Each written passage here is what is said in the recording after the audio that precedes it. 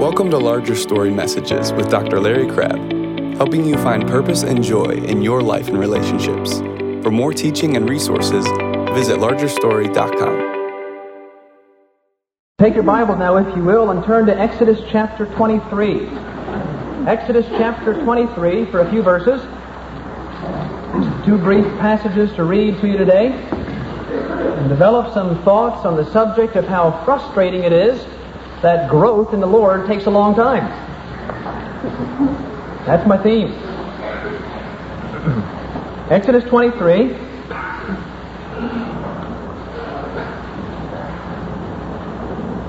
God is talking to the people of Israel, and He's telling them that a day is coming when you're going to go into the land of promise. A day is coming when you're going to inherit the blessings that I've promised to you. When this happens, you're going to be able to destroy the enemy that's in the land of Canaan, because that land belongs to you. He says in verse 23 of Exodus chapter 23, "For my angel will go before you and bring you into the land that God had promised would belong to the Israelites. I'll bring you into the land of the Amorites, the Hittites, the Perizzites, the Canaanites, the Hivites, and the Jebusites, and I will completely destroy them. You'll inherit what I promised you." Look at verse 29. "I will drive them out before you. I will not drive them out. I will not drive them out before you in a single year, that the land may not become desolate, the beasts of the field become too numerous for you. I will drive them out before you little by little, until you become fruitful and take possession of the land." I want to drive out the enemy slowly. You're going to move into the realm of spiritual reality. You're going to move into the arena of spiritual maturity slowly, God says. Deuteronomy chapter 9. Take a look at that. You just read that God said, "I'm going to defeat the enemy." As you grow to become more like Jesus, which is the picture that we have as the Israelites cross into the land of Canaan, defeating the enemies there that would be an obstacle to their spiritual growth, I'm going to defeat them slowly, he says in the book of Exodus. But in Deuteronomy chapter 9, verse 1, God again speaking through a servant saying, "Hear, O Israel, you are crossing over the Jordan today to go in to dispossess nations greater and mightier than you, great cities fortified to heaven, a people great and tall, the sons of the Anakim, whom you know and of whom you have heard it said, who can stand before the sons of Anak? The battle is going to be fierce, the enemy strong. Know therefore today that it is the Lord your God who is crossing over before you as a consuming fire. He will destroy them and He will subdue them before you, so that you may drive them out and destroy them quickly." God says, "I'm going to destroy the enemy quickly." In Deuteronomy. In Exodus, "I'm going to destroy the enemy slowly." Now, which is it? When we were in Peru recently, I overheard a conversation. I was kind of the third party to a conversation between two missionaries, who were talking to each other about a woman that they mutually knew. The one was saying, "You recall Mrs. So-and-so?" "Yes, I do. I haven't seen her for a long time. How's she getting along?" "Well," the other fellow said, "she's been carrying a bitterness problem for about 9 years. She's been having a tremendous difficulty with holding a grudge. She's been an angry person for 9 years. And just last week, before you came down here, she came to me," this one missionary told the other, "and said, 'I'm over my problem. The Lord has delivered me from that bitter spirit.'" And they rejoiced together about this woman that really had gotten rid of this obstacle to spiritual growth. And I sat there thinking, it took her 9 years? They're happy that she'd gotten over it. Why shouldn't she have gotten over it 8.5 years ago? What's the matter with her anyhow? They were praising her and I was sitting there feeling critical. Bible says, "I'm going to take care of the problems quickly." Then it says, "I'm going to take care of the problems slowly." So what do you do with that? What do you do with that? Can we expect, when we have problems in our lives, when we have difficulties, hang-ups, obstacles to becoming more like Jesus, obstacles that are getting in the way of our spiritual growth, can we expect that God is going to help us conquer these problems quickly, or are they going to take a long time to yield? The Bible says both. And how do you figure? Well, this morning I want to talk about the subject of slow growth and base it on these passages that I've read. Now, for background, most of you know about this, but let me repeat it anyhow for some who might not. Most of you know that the story of the children of Israel in the Old Testament can serve as a picture of Christian experience today. We have the children of Israel who were sold into bondage in Egypt. They were locked into slavery under the Egyptian rulers. And that's a picture of how you and I were born into the world of sin. We were born belonging to Satan's kingdom. We did not know God. We were born in sin. And we evidenced our slavery to sin by continuing to practice sin as we grew. We became sinners by practice, expressing the fact that we're already sinners by nature. We were in Egypt in picture form. But then God came down to the Israelites and said, you can't get out of Egypt in your own strength, but I'm going to get you out. The way I'm going to get you out is I'm going to have blood shed. The Passover lamb is going to be the way that I'm going to work to draw you out of Egypt.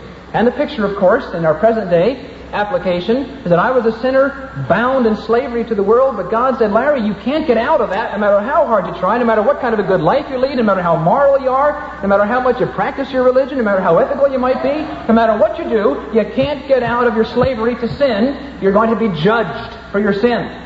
You can't solve the problem, but I've solved it for you. I became a man, God said. I became a man named Jesus. I lived the perfect life that you could never live, and I died the death that you deserved. And now if you will simply accept the fact that the blood of Jesus Christ, my Son, God speaking, cleanses you from all sin, if you'll accept what Jesus did on the cross as the payment for your sins, you can have your sins forgiven, receive the gift of life, and get out of Egypt. Become a Christian. And you put your faith in Christ. But once you put your faith in Christ, the Lord consistently says, I've taken you out of Egypt to bring you into the land. Out of, to go into, the land of Canaan. So here we have these Christians now in picture form, the Israelites, who are out of Egypt, who crossed the wilderness, and who are supposed to enter into the promised land. And as we study how they tried to enter the promised land, or what happened as they decided to try to make it, as we study their circumstances in crossing over Jordan to get into the land of, where they have their lives all together, where you mature, where you really have your problems knocked, where you're really becoming more like the Lord, where you're more spiritually mature, where your life counts for Him, where your life is full, where your life is rich. As we study the Israelites, as they crossed over into Jordan, there are many lessons for us as to how we can move into this land of promise, this land of maturity. Moving into that land of maturity, becoming more like Jesus, has a lot of problems. There are a lot of things in my life, as there are many things in your life, that are getting in the way of conformity to the image of Christ. I'm not all that I should be, not by a long shot. I have problems. We all have difficulties that are blocking us from growing spiritually. Now, can we expect to solve these problems quickly? God said in Exodus, I'll drive them out little by little. These enemies in the land of Canaan, these things that will block your moving into the fullness of spiritual experience, I'll drive them out little by little, He says in Exodus. Then He says, I'll drive them out quickly in Deuteronomy. What can we expect as we struggle with the problems that we have trying to become more like Jesus? Quick resolution or long, slow resolution? The Bible seems to say both. In order to understand why the Bible says both and what the lessons are intended, I believe we need to notice three things. Three things which the Scripture states in these passages that I read, which if we understand, I believe we're going to get some insight as to how to grow. Now, what this business of growing spiritually is all about. I want you to follow this today. The first insight, the first observation that you must know is this. The enemy who God said would be defeated slowly was a very different enemy than the one God said would be defeated quickly. It's the first thing you have to observe. The enemies are different. Some enemies go out quickly. Some will be defeated slowly. The second observation, and we'll come back and discuss all of these, the second observation is this, that the enemy who was defeated quickly was conquered, was defeated quickly, after the Israelites slowly defeated the other enemy. In other words, the slow victories came first. Then the rapid victories took place. This will all make more sense as we discuss it. The third observation is this, is that God gave a very definite reason why the slow victories were going to be slow. God gave a very definite reason why those problems that you have in your life that don't seem to yield to change, God gives a very definite reason why He lets you continue struggling with them and doesn't really seem to move in a supernatural way and deliver you from this certain group of problems. He gives a reason why a certain enemy takes a long time to defeat. Those are the 3 points. And I want to discuss them in the rest of the sermon. I have an itch in my head. The first point, 2 different enemies. There were 2 different enemies. Notice in Exodus chapter 23, I'll be asking you to thumb back and forth through a number of scriptures, so please stay with me. I want you to follow these points. If you don't stay with me, you won't get the lessons that I trust that God has for us today. Exodus 23, you recall that I read the list of the nations that God was talking about in Exodus 23, verse 23. He was talking about the Amorites, the Hittites, the Perizzites, the Canaanites, the Hivites, the Jebusites. He said, now that particular group of nations, I'm going to drive them out little by little. It's going to take a long time to get rid of those people. But then in Deuteronomy chapter 9, who's he talking about? A very different group of people. What he says here, the enemy that I'm going to drive out in a flash, I'm going to destroy them quickly. You're going to have quick victory over this enemy. It's a different enemy. Not the same ones, the Amorites and the Hittites and that bunch. It's a different enemy, the sons of Anak. The 3 sons of Anak, the Anakim, the big giants. They're the ones that I'm going to get rid of quickly for you. Now again, the thought that immediately comes to my mind as I notice that was, I guess there are some problems in my life that are going to take a long time to solve. Some problems, the Jebusites and the Amorites, there are some problems that when I try to conquer them, they're not going to give way very quickly. And I'm going to be sweating and working at this problem and this problem, and I'm not going to get much victory. I'll keep on sweating and have to work a long time. But there's some other problems over which I'll be able to gain very quick and rapid victory. Now with that in mind, let's consider these 2 groups, looking for clues as to what kind of problems we can expect to have quick victory over versus those kinds of problems that'll take a long time. Look at Numbers 13.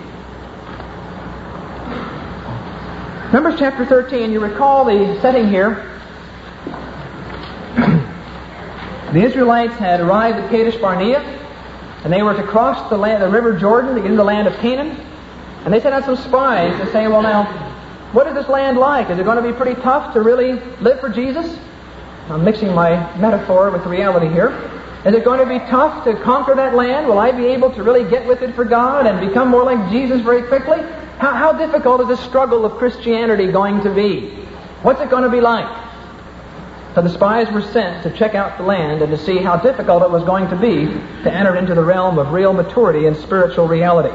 Notice in verse 22 of Numbers 13 that the spies, when they had gone up into the south country, the Negev, they came to Hebron, where Ahiman, Sheshai, and Talmai. You're not sure how to pronounce those? Listen to the way that I pronounce them. It's my guess. I have no idea. Where these 3 men, the descendants of Anak, were. The first people they noticed were who? The sons of Anak. Now look down at verse 28. They came back. Well, look at 27. They came back and told Moses, the spies, saying, we went into the land where you sent us, and it certainly does flow with milk and honey, and this is its fruit. Yeah, I'd love to live for the Lord. I believe there's love and joy and peace and reality and self-control in being what Jesus wants me to be. I believe that it's a wonderful land to live that abundant life that God has for me. But you know what? It's tough. There are problems. 28. Nevertheless, the people who live in the land are strong, and the cities are fortified and very large. And listen to this, Moses. Anak is there. That's what they're saying. There are many problems, but the greatest problems are the problems that Anak is there. They're the big ones. They're the giants that we're not sure if we could possibly handle. The others look pretty tough. But with Anak there, we haven't got a prayer. 29, there's other problems too. Amalek is living there, and the Hittites, and the Jebusites, and the Amorites, and the Canaanites, they're living there. Verse 32 rather. So they gave out to the sons of Israel a bad report of the land which they had spied out, saying, the land through which we have gone and spying it out. And again, remember the land now. If you don't have this point, you'll miss the whole sermon. That the land, I'm suggesting, is a picture of spiritual maturity. Becoming what Jesus wants us to be, conforming to His likeness. The land that we spied out is a land that devours its inhabitants. There's lots of problems in living for the Lord. And all the people whom we saw in it are men of great size. And we also saw Anak. That's verse 33. The sons of Anak are there. Now, it seems as you read that, you get the picture that he's saying that there are many problems, but there are some very big problems. There are some medium-sized problems in becoming more like the Lord. There are some medium-sized problems in entering the land of Canaan, but there are some huge problems as well. And Anak was a huge problem. Remember what God said? Who was going to be driven out quickly? Anak. The Jebusites, the Amorites, the Hittites, the Perizzites, all the rest of those, they would take a long time. Now, you know what that seems to be saying to me is that the little problems that I have in my life, those day-to-day things where I lose my control over something, where I tend to gossip, where I tend to be kind of lazy, those little things, God is saying they're the ones that are going to take years to really work on. The biggies, throw in a day. I'll take care of them right away for you. Anak's going to fall rapidly. It's the other ones, the ones that aren't quite so big, that'll take a long time. As I thought about that, I said, well, that doesn't quite fit my life exactly. Sure, the little ones are taking a long time, but the big ones are still there. You know, when is Anak going to fall? I'm still plagued by a particular problem. I'm still plagued by a particular central thing in my life which is blocking my becoming what I want to be in Jesus. God, when are you going to get rid of that for me? I'm going to do it in a day, Larry. Well, how about today? The Lord says, no, not going to be yet. The little problems are going to take a long time. The big problems will fall in a day. And I say, well, Lord, that puzzles me. Notice, though, that it all came about just as God said. Look at Joshua chapter 11. Recall that Joshua is the book describing when the Israelites finally got over the land of the river Jordan. In the land of Canaan, Moses had died. You recall that 12 spies were sent into the land, and 10 of them said, we can't make it. The people rebelled and said, well, you're right, we can't make it. God isn't big enough. And so they wandered for 48 unnecessary years in the wilderness, and everybody died, except two. The two spies who said we can make it, Joshua and Caleb. And these two men lived on to get into the land of Canaan. And Joshua became the general after Moses died. Joshua 1:1 says, Moses, my servant, is dead. Now arise and get over the river Jordan into the land of Canaan. And Joshua, you lead the troops. And Joshua went into the land of Canaan where there were many enemies. There were the Jebusites and the Amorites and all these tribes that were occupying the land that God said is yours. God said, Larry, I've given you peace, but I've got anxiety. I have an enemy. I've got to conquer that. Larry, I've given you love, but I've got a grudge. Well, Larry, get over the river Jordan and I'll conquer that for you. Well, how's that going to work? Those kind of problems, God said take a long time. Joshua chapter 11, verse 18.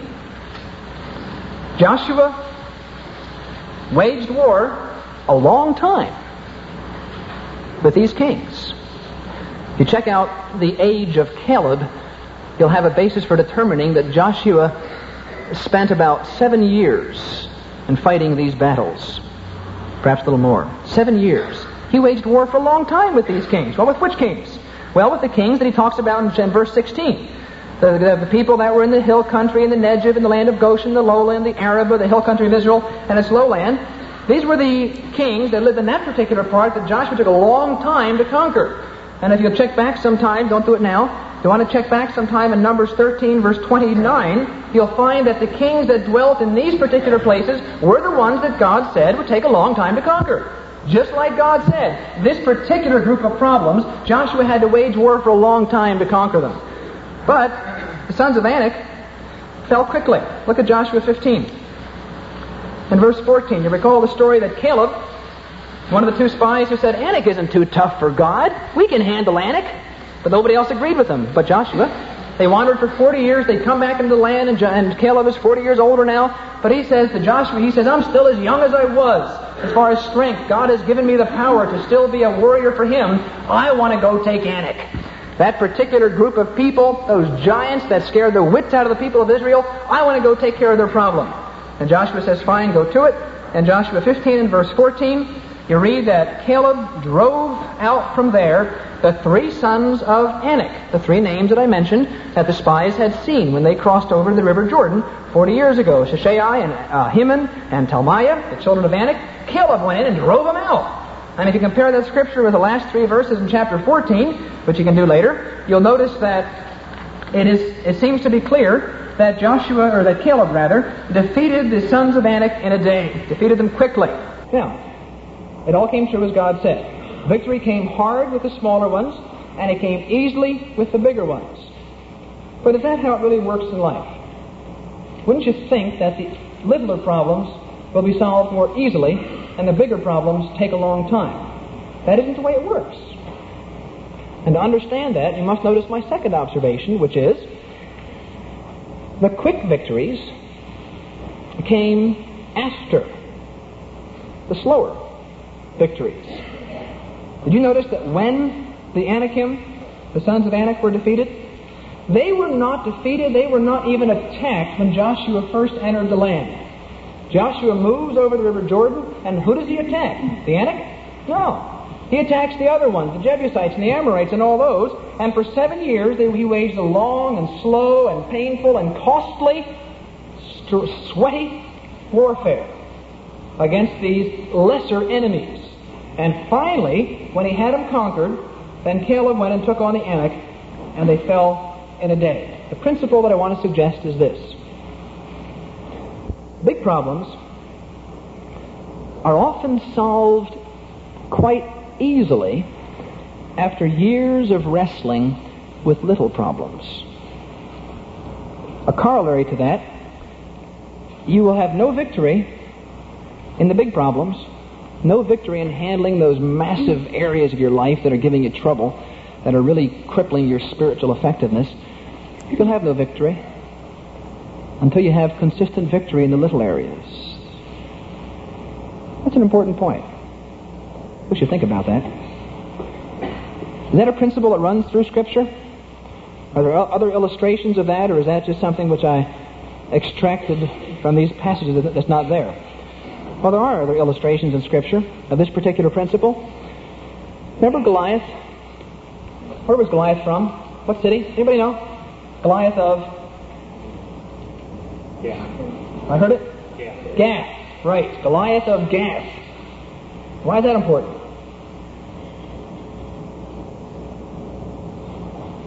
Joshua 11. Listen to what it says.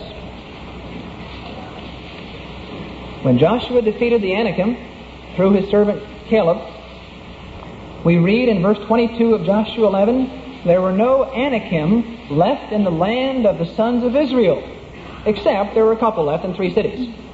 Gaza, Gath, and Ashdod.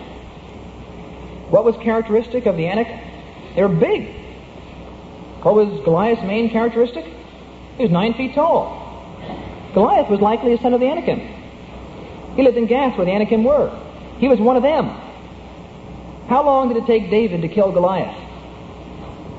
10 seconds? The Anak fell in a day. The big problem that had Israel petrified was wiped out in a moment by a little kid. Now, how do you account for that? Look at 1 Samuel 17. Remember, David came to Saul and said, Saul, this Goliath of Gath has no business standing up to the armies of the living God. He has no business terrifying us. We have God on our side. And I want to go out and fight him since the rest of the soldiers are too scared.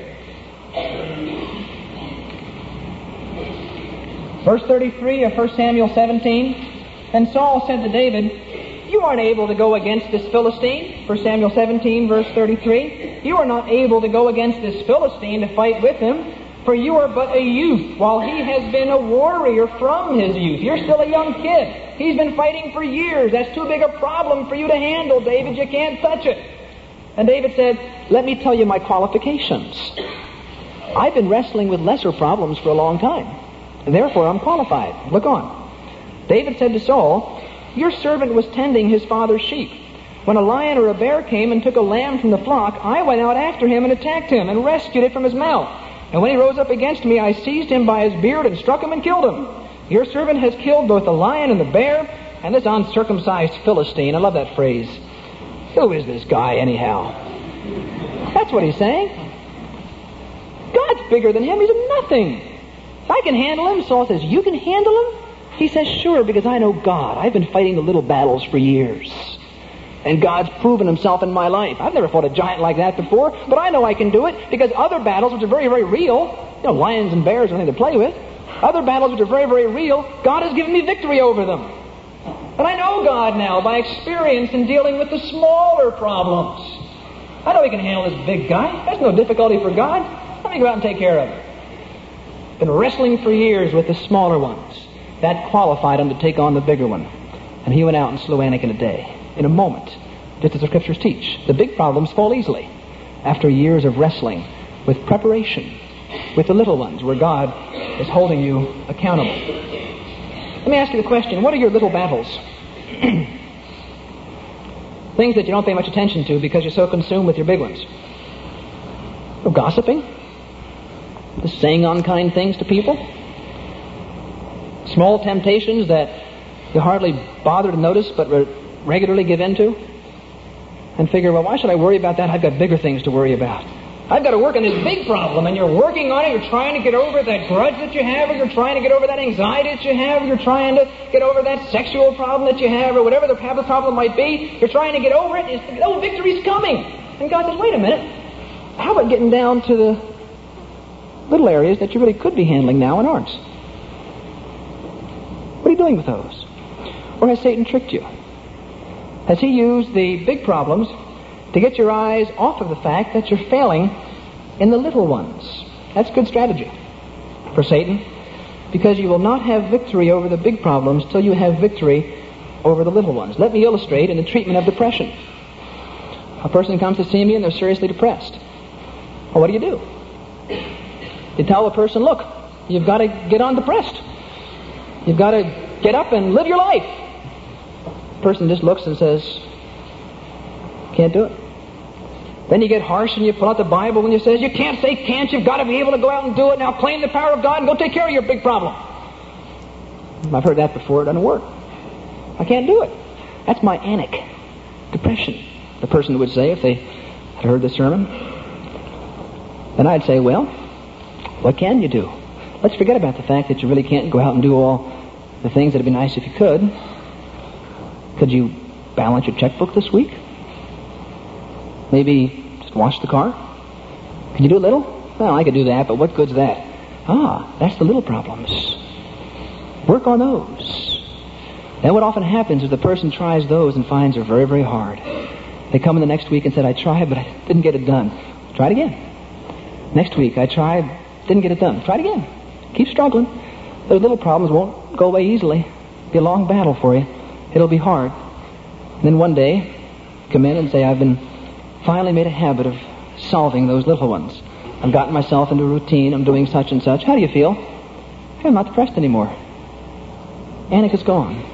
You've taken care of the little problems. The big problems fall in a day when the little problems are taken care of. When I was in Dallas a couple of months ago, I talked to a fellow who told me a story that fit in with this. A fellow who had a particular wrong desire that was dominating him. All he could do was think about this wrong desire and obsess about it all the time.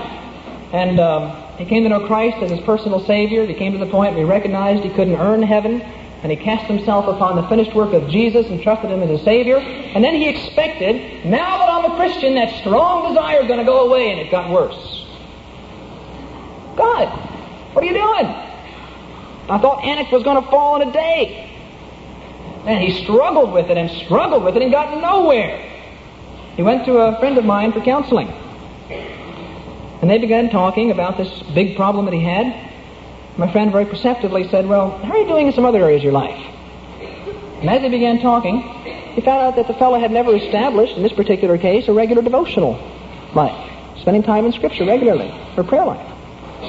And he said, well, I guess you really can't get over this desire problem that you have right now. Why don't you forget about that and start working on a prayer life and a devotional life? Get that going regularly. The guy told me he struggled for 2 years to make a habit, to force himself every day to spend time in Scripture and to pray. It was a battle that was hard to fight. 2 years he spent trying to make it a real habit. After 2 years, he finally had the battle won. It became habitual now for him to spend time with the Lord every day in the Word and in prayer. And he told me that one day, shortly after the 2-year period, he was driving along in his car, and he saw a particular stimulus that used to arouse this wrong desire, and it hit him like a slap in the face. The desire wasn't there. Anik fell in a day after 2 years of struggling with the lesser problems. Why does it work that way? Last point. It works that way because of the last observation that I want to make and spend just a few minutes on. There was a definite reason, third observation, a definite reason why the lesser enemies were defeated slowly. Look back at Exodus chapter 23 again. God had a very definite reason why they were not going to be defeated quickly. These lesser, these smaller problems that we often don't even pay attention to and are defeated inconsistently. He says in verse 29, I will not drive them out before you in a single year, in order that the land may not become desolate, the beasts of the field become too numerous for you. I will drive them out before you, little by little, until you become fruitful and take possession of the land. What he's saying is this. He's saying that if you were to come into the land of Canaan, you're a new Christian now, and if you were to have all your problems solved for you right away, it wouldn't work very well. In the case of the Israelites, if that were to happen, your group is too small to have cultivation responsibility for all this land. If we were to destroy everybody else and give you the land right away, you aren't enough people to take care of the land. Besides that, a lot of wild beasts running around, and they'll destroy you. So let's let the other people stay there to keep the land tilled for you and to protect you from the wild beasts until you're big enough. Then I'll take care of them for you. You see? What is God saying? He's saying that if I were to come into my Christian experience and have all my little problems solved for me and just not have any struggles at all, what would happen? I'd lose my sense of dependence on Him. I'd haven't made it a day. And what would happen to my head? You know. Wouldn't it? What goes before a fall? The wild beasts come and devour. Who's the wild beast in 1 Peter? Satan's a roaring lion. The wild beasts devour the person who doesn't have to struggle, the person who gets his problems solved right away. God says, I don't want Satan to get you. I'm going to let you struggle for a while. Teach you dependence on me. Teach you my power. I want that faith of yours to grow so you're able to resist the fiery darts of the enemy. How does faith grow? Is it a light switch you put on your faith? No. Faith is more like a muscle. It needs to be exercised. It needs to be exercised. What do you do with a person who's badly out of shape? Tell him to jog 20 miles? It would kill him. You tell him to jog to the mailbox and back. Then when he has that down, then another couple of feet, his muscles grow. God says, take the little problems. Work on those. Exercise your faith on those. You can handle them. It'll be hard. Take a couple years, 10, 20, 30, take a long time. But you work on those problems, and your faith is going to get strong. Then the big ones come along, you'll have nut. Because your faith will be big enough to handle them. Some of you are struggling with your Anik right now, and you're having no victory. You're wondering why. Listen, when victory comes, it's going to come like that. It's going to come quick, but maybe not for a long time. Maybe not until after you successfully deal with all the smaller areas of your life, which you really could handle if you tried. Might take some sweating, might take some hard work, but you start working on those problems that you can handle. You start working on those smaller areas that really are not that big obsessive central hang-up that you have. Sweat it out. If you want the victory, stop letting frustration over your failures keep you from working hard in other areas of your life. Are you committed to the Lord? You know Him as your Savior? Have you made the decision to trust Jesus alone to pay the price of your sins? If you haven't, then that's what you must do. Don't worry about working on your problems or anything else, because that's where you must start, in a personal relationship with Jesus Christ. Now, if you have that, what do you do next? Fuss with the biggies? No. Get to work on the little ones. Take care of the little areas where you really could get a handle, but it'll be hard for you. It'll be hard for you. Start the long warfare against the Jebusite of laziness maybe, against the Hittite of no regular devotional life, against the Amorite of irregular church attendance, against the Hivite of giving just a little bit to the Lord's work. That should get some of you. Against the Canaanite of working half-heartedly at your job. Work on those group. Take a long time, but once you get those knocked, Anak will fall in a day. And you'll be in the land of spiritual experience and victory. And you'll have some understanding of who God really is, and your life will count for Him. Let's pray. Father, thank you that you have delivered us from Egypt by your grace. Thank you, Lord, that we belong to you, not because we're solving problems in our lives. We have life with you not because we're successfully working on big problems or little problems, but that we have life with you because you've given us life. You've paid the price of our sin. You've experienced the punishment that a holy God had to exact against our sins. Lord Jesus, thank you for dying that death, and thank you that because you died that death, that I stand right now as a cleansed, thoroughly acceptable person, not because I'm any good, but because, Lord Jesus, you're perfect. And you took away my imperfection. You died for it. You paid for it. And you declared me righteous. Yet, Lord, there are many here who have done that, and yet we're still struggling. Lord, help us not to get so discouraged with the big things in our life that we fail to notice the little things. Help us to work in those areas that we could get a handle on.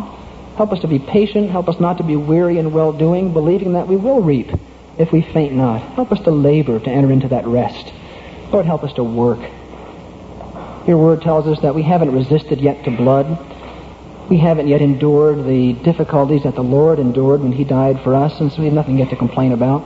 Lord, help us to patiently struggle with those areas of our life that are giving us fits. Lord, help us to work in these areas. And give us the victory as we continually, patiently, over time, months, years, get these problems solved. And then, Lord, we're looking forward to relief from those bigger problems that are keeping us from being like what you want us to be. Work in us to your glory to make us more like Jesus so that we can more effectively worship you and more effectively serve you. Lord, for those here this morning who don't know Jesus in a personal way, whose lives are messed up, maybe their lives don't look messed up, maybe they do. And yet, Lord, apart from you, there's no reality, there's no real purpose, there's no real power. For those who don't know you in a personal way, Lord, by your Spirit, work in their hearts, open their eyes. May they see who Jesus really is and what He's done. And turn to Him and trust Him to pay the price of their sins, and then learn some of the difficult but immensely rewarding lessons of Christian growth. Pray in Jesus' name. Amen. Thanks for listening to Larger Story Messages with Dr. Larry Crabb. To subscribe, visit largerstory.com.